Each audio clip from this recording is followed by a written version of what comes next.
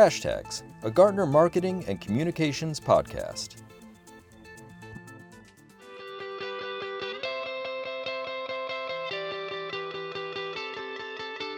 Hi, everyone. I'm Dorian Kundick. Welcome to Hashtags, the Gartner Marketing and Communications podcast, where I sit down with some of our best thinkers to share practical tips and strategic insights to help you stay ahead of the curve and add value to your organization. Our topic for discussion today, you don't know Gen Z. Social media-based trends are such a fast-changing space that it hardly seems worth the effort to keep on top of what the kids are doing. But as Gen Z enters adulthood, it's key for marketers and communicators to understand that what appeals to them online reveals much about their attitudes and priorities overall.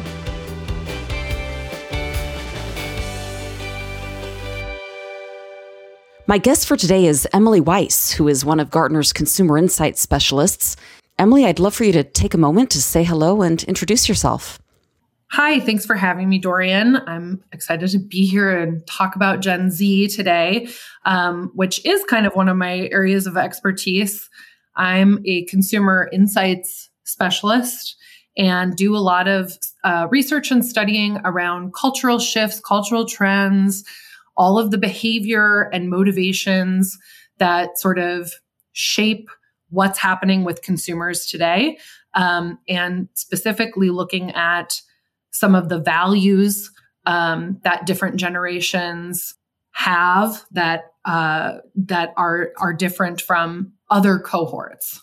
So those are kind of the things that underpin many of the trends that we explore and some of the things that I'll be talking about today. All right. Great to have you. A very timely topic, and I think kind of a fun topic for our listeners today. Emily, this is the episode that I hope helps the world finally break away from referring to anyone under 50 as a millennial. Let's start off by getting a better handle on who we're even talking about when we say Gen Z and, what beyond age is distinctive about them. Yeah. So Gen Z, we refer to as the cohort of consumers who were born between 1996 and 2010. So that would currently make them the ages between 12 and 26, which is a pretty big spread, but, sort of keeping in mind that as we all grow up, that gap won't seem so great. I mean, looking at a 12-year-old and thinking about how are they contributing to sort of cultural trends, which they are, no shade to 12-year-olds.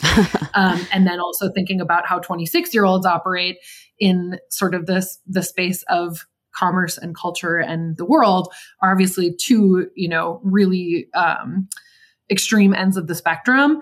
But that is the group that we're talking about. They're not necessarily just teenagers. I mean, a big chunk of them are, but 30% of Gen Z is currently married or partnered. 19% of them are parents with kids under 18 in their own home. Yeah. 24% of them have already graduated college. 27% of them are full-time employed. So there are, there's a big chunk that are students for sure. But many of them have entered the workforce, again, have children of their own.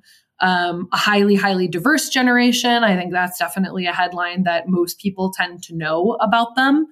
And what we will talk about today is that they're also a very online generation, but I think that there's a lot of misconceptions about their attitude toward kind of their social media use and what they allow access to, just in general. And also, I think what maybe marketers think about how they operate online. Yeah, and we'll get into some of those misconceptions later on. And I'll tell you, I'm still surprised when I think about millennials having children, but that train left a long time ago.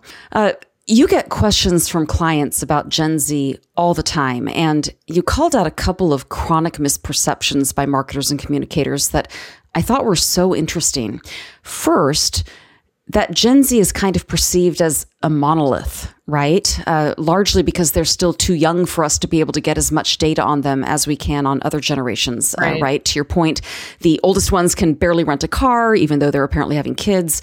The youngest ones are still in sixth grade? Yeah. So tell me about that challenge of getting to know them as an upcoming generation. Well, I think as a researcher, the challenge, of course, is just legally having access to the opinions of somebody who is not of legal age yet. So in our most of the tools that we have access to, we're able to get the opinions and some data around consumers who are 15 plus, but not any younger than that. So much of what we understand about anybody who's younger than that is being kind of filtered through their parents' lens, which is still valuable information. It's still really interesting, but we don't know that much about the behaviors and maybe opinions of anybody who's under that age.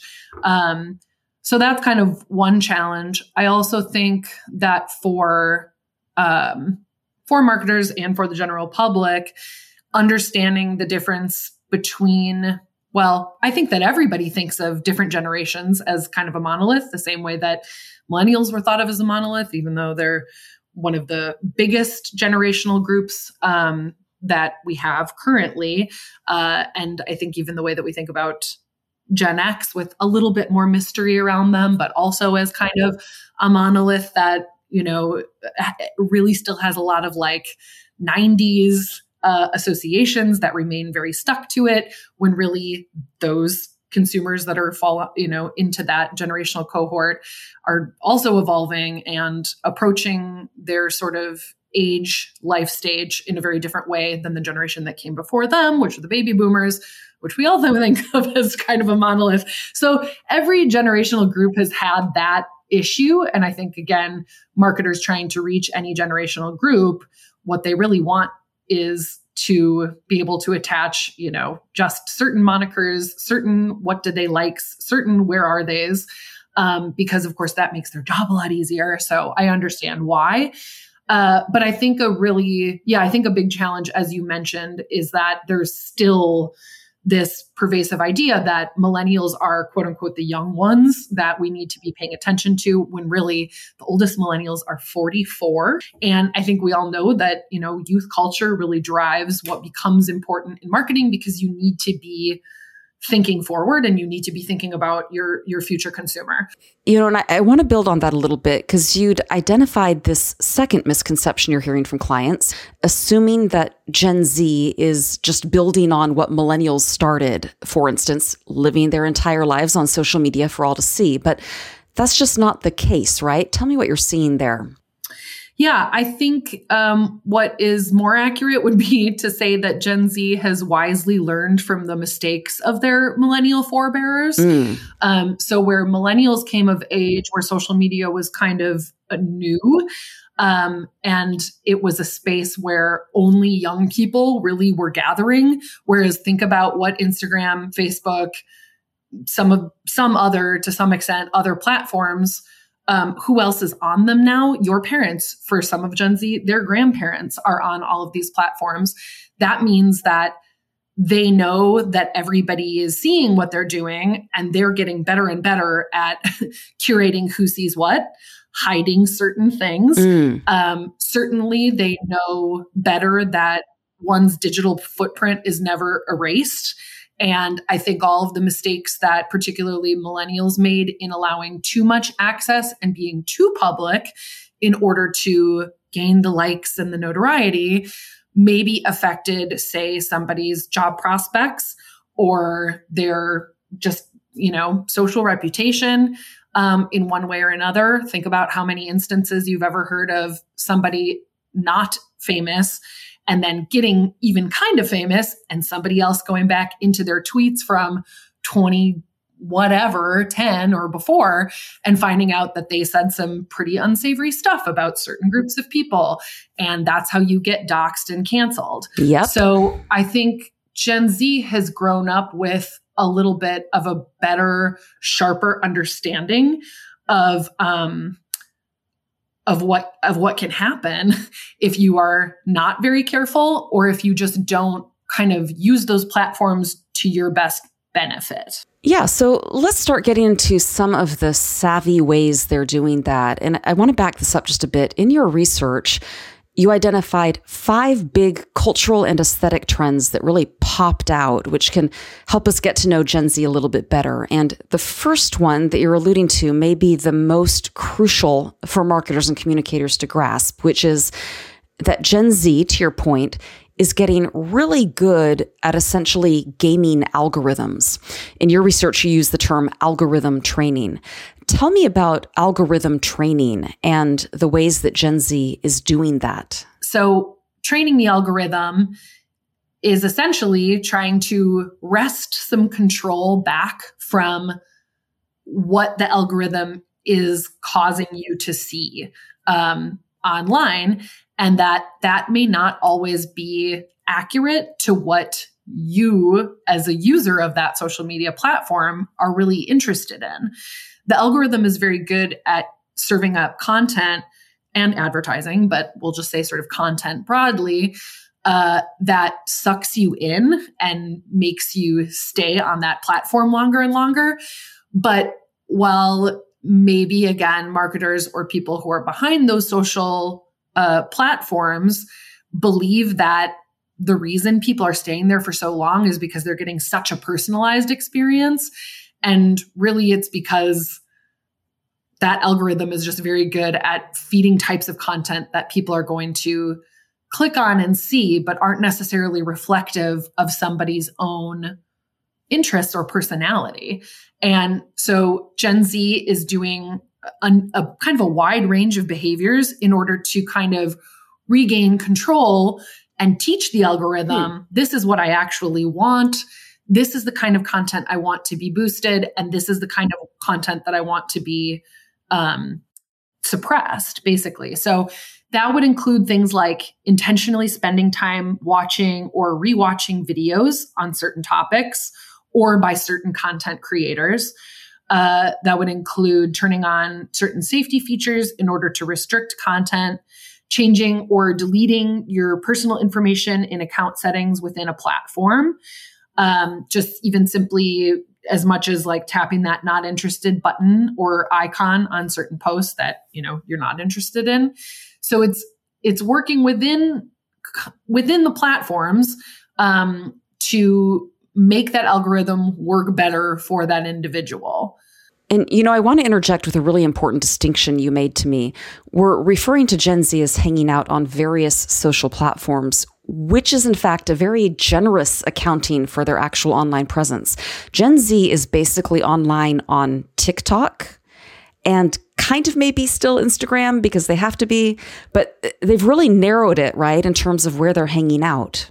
Yeah, I would say so. And, part of it is, as I mentioned, thinking about who is on what other platforms and who's seeing what you're doing. So if it appeals to you to be sort of hidden, maybe more from the people that are in your real life, you're going to flock to a platform where those people have not really figured out how it all works yet. Also, just in the sort of realm of this research, we were talking a lot about these sort of internet-born trends that mostly live within short-form video content. And of course, the platforms that favor that kind of content and proliferate that content are largely Instagram and TikTok. Let's look at the next Gen Z cultural trend. I know I've started seeing evidence of this absolutely taking over my social feeds, like in the last couple of weeks. It's very, very current. But I didn't know precisely what it was until I spoke with you. AI artistry tools are where it's at right now, at least in this moment that we're recording. That could change at any moment, right? What is AI artistry and why is it taking the world by storm right now? Yeah. So even since is like the unfortunate thing about doing research into very of the moment trends, because by the time that you maybe release some of that research or start talking about it, something else has already, moved and taken over as being the more popular version of whatever that is. So in this trend, we are talking about artificial intelligence and machine learning as it applies to generated art. So these are text to image tools that trawl online neural networks and kind of are able to grab from images when people input text and tags related to those images and to that type of artistry in order to generate artwork that is fully made via machine learning. And it's really become, I'm sure, the thing that you've seen a lot of, I think in the last just 2 weeks. Lensa is one of the tools that really just exploded and allowed people to look at images of themselves. This is why I was saying to you, sometimes it's hard to tell why something breaks through. It's like, okay, well, if all of these neural networks do the same basic thing, why do some of them get so popular and other ones we never ever hear about? And my theory, although untested, is just that Lensa takes self images. So people get to see themselves as they might look in a Renaissance painting or as an anime character or whatever. But the real common thing is that all the Lensa images make you look like the hottest version of yourself. So I think that's why I feel like that's why Lensa really broke through, because everybody then was sharing like, look, isn't this crazy? This is what I would look like if I was, in a Vermeer painting. It's like, well, you look gorgeous. You look incredible. So of course people want to share that. Then someone clicks on that, and very quickly finds out what is the app that generated this, and then they go try it for themselves. So that's my theory about Lensa. It's still so new that I don't want to, that's just a personal opinion, which I guess I'm allowed to share within this medium. But when we did our more formal research into this, we looked more specifically at Midjourney and then DALL-E, which are both also similar tools. And the interesting thing I think about all of this is the ethical conversation that has sort of sprung up around the use of AI to do something that really is so human. And does it, many questions sort of come out of this. Does it devalue the work of real artists? Is it the same thing, after the whole Lensa explosion? I saw a lot of people talking about how Lensa and AI generated art like this is essentially the same as fast fashion, and how fast fashion steals designs from other designers and from other artists and kind of rips it off and turns it into, a cheap and disposable version of that original designer's artwork, and sort of making an argument that things like Midjourney, Lensa, DALL-E are doing the same thing. It's devaluing the very human work of the original artist. And other people who think, but this is just cool and fun, and is a way, there is sort of a side of this where people believe it's a real art form to put in the proper inputs in order to get a really incredible piece of generated art out of that. And that basically learning the tool, much like the algorithm hacking and algorithm conditioning and training we talked about before, is its own form of understanding what the machine is doing. And that takes a human input in order to do it.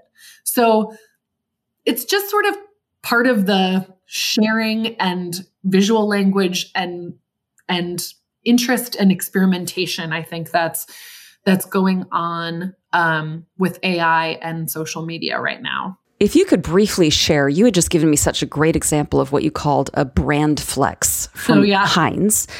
Do you mind sharing that example? I thought it was such a great illustration of how brands can kind of seize the moment to great impact. Yeah, I think Heinz did this really brilliantly. They worked with a creative agency called Rethink. And this was kind of early on when I believe they did this through Midjourney. So that was, when I say early on, I mean, that could have only been like 6 months ago, but I think it was about a year ago, where this phenomenon was very new. And that meant that the machine learning, the AI that's behind these neural networks was also kind of in its infancy. So as those networks have expanded, obviously that artwork can get more specific and it looks a lot more refined now. But when Heinz set out to kind of do this campaign, it was a little bit more, it was just like a little bit rougher around the edges. And still, what they were able to produce, they basically put the input into this AI art generator tool that said, draw ketchup, and asked that neural network to collect as much information as it could to produce images that drew ketchup. And basically 100% of what was returned were images that looked like the Heinz bottle, the shape of the Heinz bottle, and the shape and the text and the, look of the Heinz logo and label. And so just to be that synonymous with your brand, with your product, is like such a huge brand flex to say that all of the neural networks even know that Heinz goes with ketchup. To this degree. And then I think the really smart follow-up part that they did to this campaign was to also show the human side of draw ketchup, and that a person, an artist's brain, the original neural network, would also produce the same thing. So they asked a bunch of real human artists, not knowing that Heinz was behind any of this, gave them the prompt also, draw ketchup. And again, essentially 100% of them did some sort of version of the Heinz glass bottle, the little tomato on the front. And even if they didn't name Heinz, it was very clear that just the iconography of that brand has infiltrated how we think of ketchup to such a great degree. So I thought that was pretty genius. Yeah. There's not that many brands that would be able to apply it in such a perfect way. But, not only did they sort of make a comment on the conversation that people are already having about the human side and the machine side of generating images like this, but they also, were just able to pull off that ultimate brand flex of, when you think of ketchup, you think Heinz. I love that. And pulling off a major brand flex is a great thing to have on the resume. So For sure. Okay. Here's one of the aesthetic trends. You call it aesthetic association. In your words, Gen Z is prone to flock to trends as an avenue for their self-expression. Tell me what you found here. Yeah, there are so many.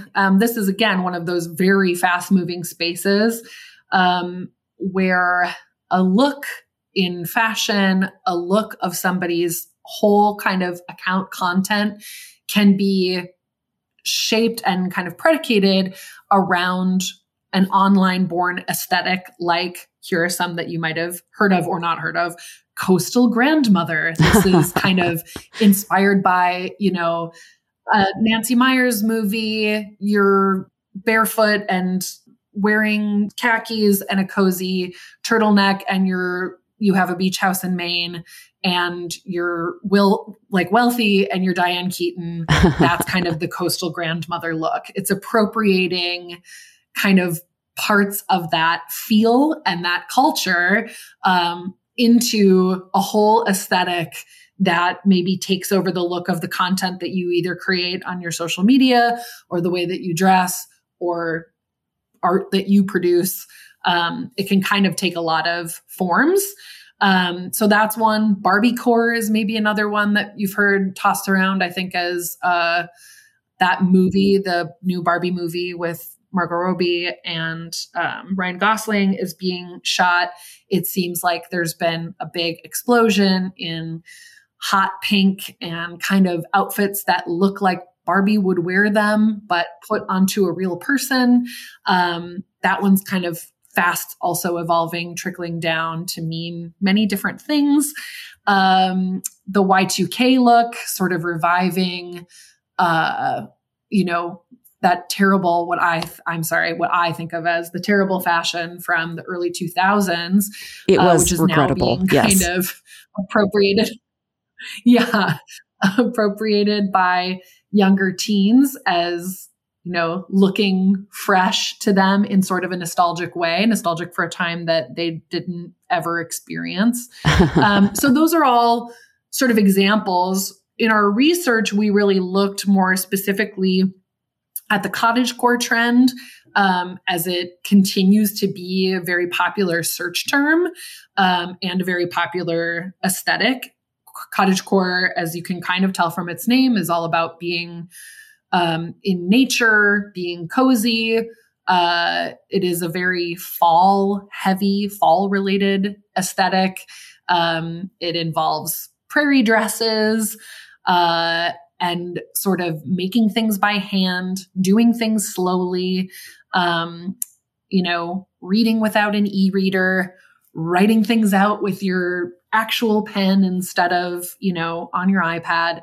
It's trying to take a break from modern life by really fetishizing everything that's sort of pastoral and rural.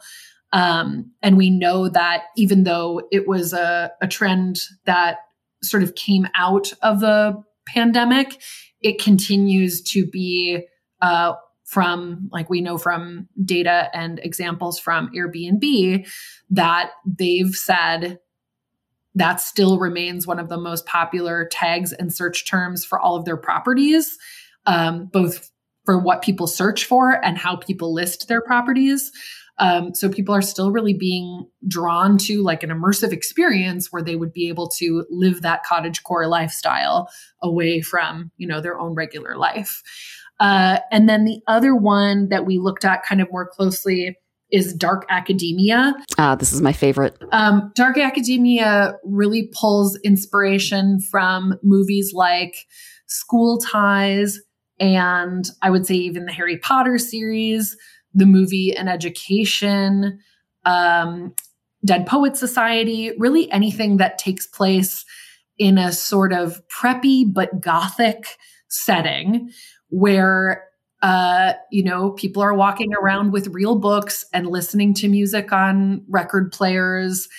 And again, sort of drawing its inspiration from literary life. But I also think that on a deeper level, part of the reason that this is so popular is because it fetishizes the look and feel of an academic experience that a lot of people in Gen Z have never been able to have and probably won't be able to have. Partly because, as we know, higher education has just gotten so inaccessible and so expensive. And so the idea that you would be able to be kind of running around an ivy-covered campus and eating in a big dining hall, with real lit candles and sort of the bounty that it looks like all of these people in these settings have, it doesn't really exist like that anymore for so many reasons. And part of that also is because of the pandemic. These Gen Zers that came of age when they were supposed to be kind of, flying the nest and going out into the real world for the first time, the ones who graduated high school and went into higher education after that were largely doing classes online. Mm-hmm. They might have been, on a campus, but it would have been a much more limited experience, very siloed, and just not necessarily this like rich, artistic, open, highly poetic kind of feel to all of it. So I believe that that's a big, deeper part of the draw to all of this, but, maybe more on a surface level. It's also just liking tweedy skirts and, big oversized nubby sweaters, and like drinking tea in the afternoon. So they're both definitely very cozy aesthetics, I would say. Frankly, both of them sound great to me. I would take either one. Fourth trend you identified, and this involves, wait for it, a hot new platform. Everyone's ears are perking up right now. It's called Be Real. But Emily, brands need to take note here because this is actually a sign that Gen Z is trying to ditch you. Tell me about Be Real. Yeah. So I do think, as much as we've talked about Instagram and TikTok, and that those are still places where Gen Z and younger millennials and older millennials are still spending a lot of their time and energy.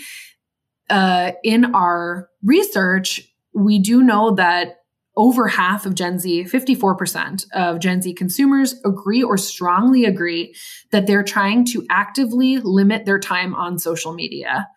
And I think that is a big driver behind the appeal of Be Real. And if you're not familiar with Be Real, it's a very basic kind of unfiltered. The whole idea is that it's a very unfiltered platform. And its function is to get you to share just a single image per day. So the time limit part of it, I think, is really appealing to people who are trying to not get sucked in by that algorithm and keep clicking on whatever reels, get suggested to them or whatever. That's not possible on Be Real. You get a notification once a day that tells you that it is time to be real. And you get 2 minutes to capture a photo of whatever you happen to be doing at that moment. And it takes a picture both from your forward-facing camera and your outward-facing camera. So when you share your image with your followers, who are just the people that you really are close to and who you've selected and chosen, there's no way to be just sort of like a public account on Be Real, at least not yet. Again, these are fast moving spaces. So by the time this podcast comes out, that could change. But for now, the idea is that you are very much sharing just a real moment in time with your real friends in your real close circle. People, of course, are already kind of figuring out ways to screen capture and repost onto other platforms if they want to share their Be Real. There's definitely like memification around the look of Be Real captures that I think people are sharing that way too. And I think that watch this space very much because features from Be Real are going to be adopted and tested on other social media platforms so that people who maybe don't want to learn a new platform or set up a new account or whatever can still get some of the experience of Be Real, but within a platform like Instagram. It seems important for brands to know that there are online places where people love to hang out primarily because brands aren't there. Tell me about some of the implications specifically for marketers and communicators as they try to latch on to the next new hot thing.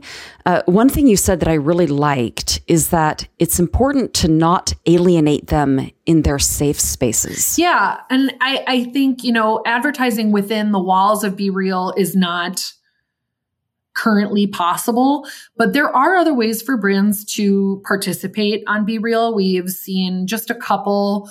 I know there's a beauty brand called ELF, or I guess some people just say ELF. It stands for eyes, lips, and face.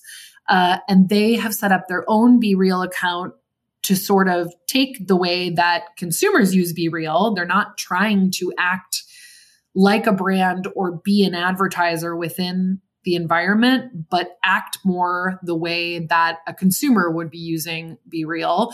And they're specifically using this channel to drop the most kind of behind the scenes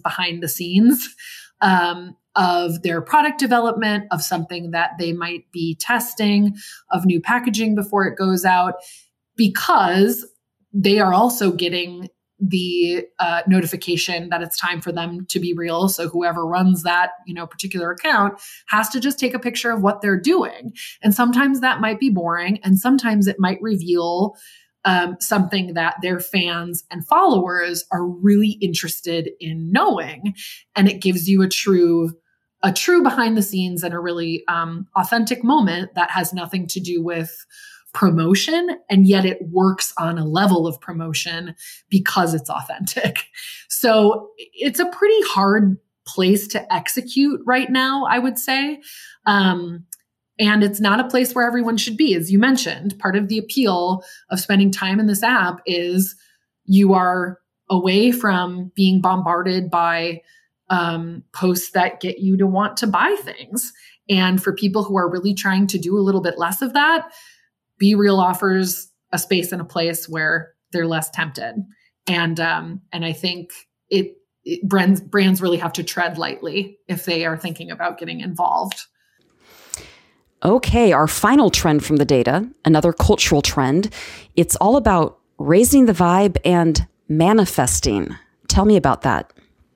Yeah.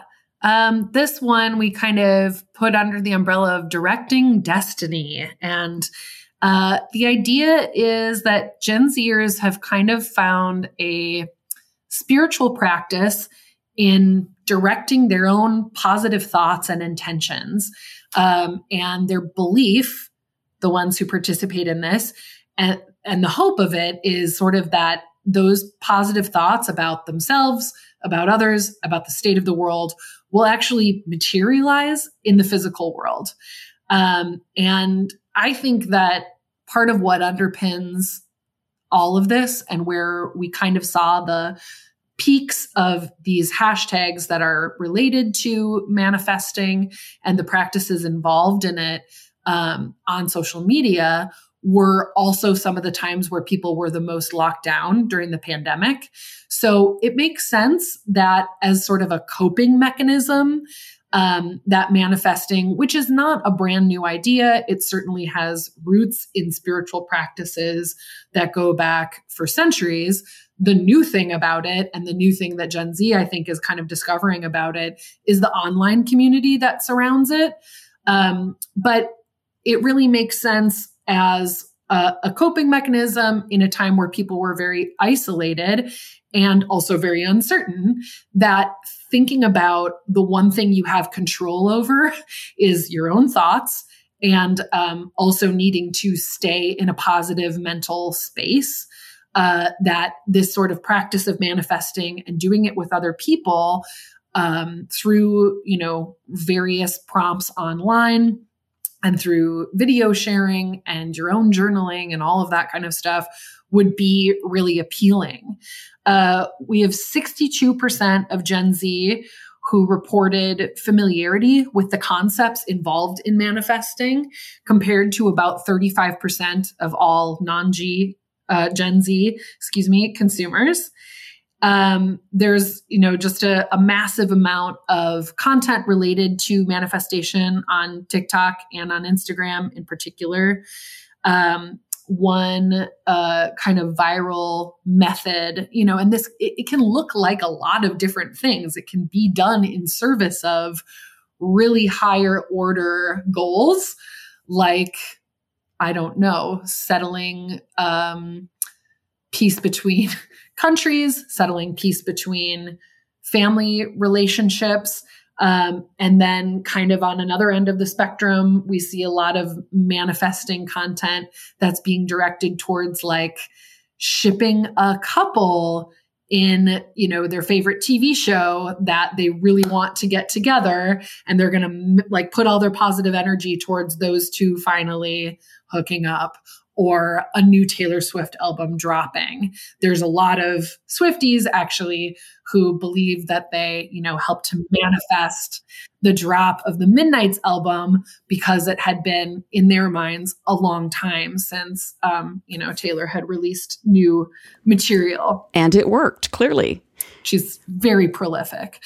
So yeah, we see a lot of manifesting done in kind of entertainment space and fan service, and then also kind of moving all the way through to how can I become a better person through talking myself there? How can I get the goals and get to places in life that I've always seen for myself through sort of speaking it into existence? So going over trends this way, I think, is just really compelling and, great fodder for that holiday get-together. But just at a very practical level, Emily, how does this kind of insight into just how Gen Z is wired, right? It doesn't even have to be as specific as how they interact with brands online, just what they care about and what they hope for and how they think about things. How does this kind of insight help marketers and communicators kind of carry their brand forward as we launch into 2023? So I think it's important to think about the values that underpin some of these little trends, because as we mentioned many times in our discussion, these are fast-moving spaces, and we wouldn't necessarily recommend that every brand, every marketer, every social media manager needs to jump on every one, or even always use the language of some of those trends in order to, seem relatable, because there's a very high incidence of sort of being perceived as cringy if you do that or if you get it wrong. It's a careful balance that one has to strike to sort of employ, some of these things in your own strategic outlook. But I think the values that underpin a lot of these things are the really interesting place to look. And that is really what gives you insight into this generation. In our research tools, we have sort of a way to track the values that different generations tend to espouse and adhere to, and that they put more weight behind. And we have a whole very sophisticated ranking system that we've been tracking for consumers of different generations over the last decade. And I think that Gen Z really has a couple of differentiated values that marketers need to know about that are highly, highly differentiated for them compared to all other consumers. Creativity is one of them. This is 31 points, rank positions higher than it is for any other consumer group. So we consider more than 10 points to be significant. 31 points difference is highly, highly differentiated. Yeah. The sort of phrase that we use to measure that is, I always want to be creative and use my imagination. You can see in many of these trends how creativity is such an important driver of sort of exploration, the trying on of many different, aesthetics and identities, the use of AI to see if I put in a bunch of, phrases and tags and words that I think relate to myself and my identity, what's going to come back at me? What gets produced? How am I reflected by how I sort of see myself, and what creative tools can I use to draw inspiration from? So creativity, huge driver. Discovery, which I think is, as I mentioned, kind of related to that. That's 18 points. Rank positions higher for Gen Z. I like to pursue and discover new sights, tastes, sounds, experiences, and ideas. So that's a very highly ranked value for this generation. Individuality is 21 points higher. I enjoy and emphasize the qualities that make me unique. I think I kind of talked about all three of those things grouped together as being drivers behind some of that aesthetic of the aesthetic trends. I think for sure of the AI art, purpose, which is a 29 points higher ranked for Gen Z, I think definitely underpins that manifesting idea. I am driven to reach the goals or dreams that I feel are most important in my life. Control is ranked 8 positions higher for Gen Z than it is for all other consumers. I seek to have control in any situation and in my life. I think that underpins a little bit of the, algorithm training, for sure, trying to wrest some of that control back from all of the machines and formulas and platforms that dictate the things that they see and do online every day. And also the Be Real app, I think that control and sort of having control over what is seen and also controlling the amount that you're exposed to, I think that underpins some of the appeal of that app. So those are just, I think, a few of the key values that are really differentiated for this group and that are highly ranked and very important to understand why it is that they're drawn to do some of these things online, even more than it is important to understand what these online cultures really are. Yeah. What are some things that Gartner clients specifically can look forward to in terms of further support and understanding Gen Z? So we have a lot of generational research. We always produce a consumer outlook that discusses the values for every generation, that looks at U.S. consumer values overall. It tracks the values that are rising. It tracks the values that are falling over time. It tracks what are top values for each generational group. And then as we kind of looked at today, the things that are differentiated between each group. So there's a lot of different ways that we can slice and present and understand this values data. This topic that I discussed today will be a published piece as well. So you can look more closely at some of the data that was involved in uncovering these trends. And get some examples kind of how brands can execute and have executed on some of these trends. And we also have our consumers and culture top trends for 2023, which is a slate of research that we publish every year to look at cultural shifts and understand them through the lens of consumer experience, to think about some of the things that have happened in the news and the reactions, both in behavior and attitudes that consumers have had around those things, and to kind of use all of those as a new way to understand consumer culture. Emily Weiss, thank you so much for bringing your expertise to our podcast today. And thanks to all of you for joining Hashtags. We hope that all of you take a little time to go try out some AI artistry tools and make yourselves look extra hot. And we'll see you all on a future episode. Take care.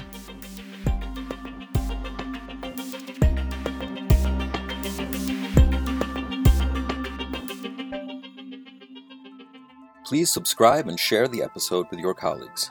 Thank you for listening. Gartner Podcasts are a production of Gartner, the world's leading research and advisory company, equipping executives across the enterprise with indispensable insight, advice, and tools to achieve their mission-critical priorities. You can learn more at Gartner.com. All content in Gartner Podcasts is owned by Gartner and cannot be repurposed or reproduced without Gartner's consent. Gartner is an impartial, independent analyst of business and technology. This content should not be construed as a Gartner endorsement of any enterprise's product or services. All content provided by other speakers is expressly the views of those speakers and their organizations.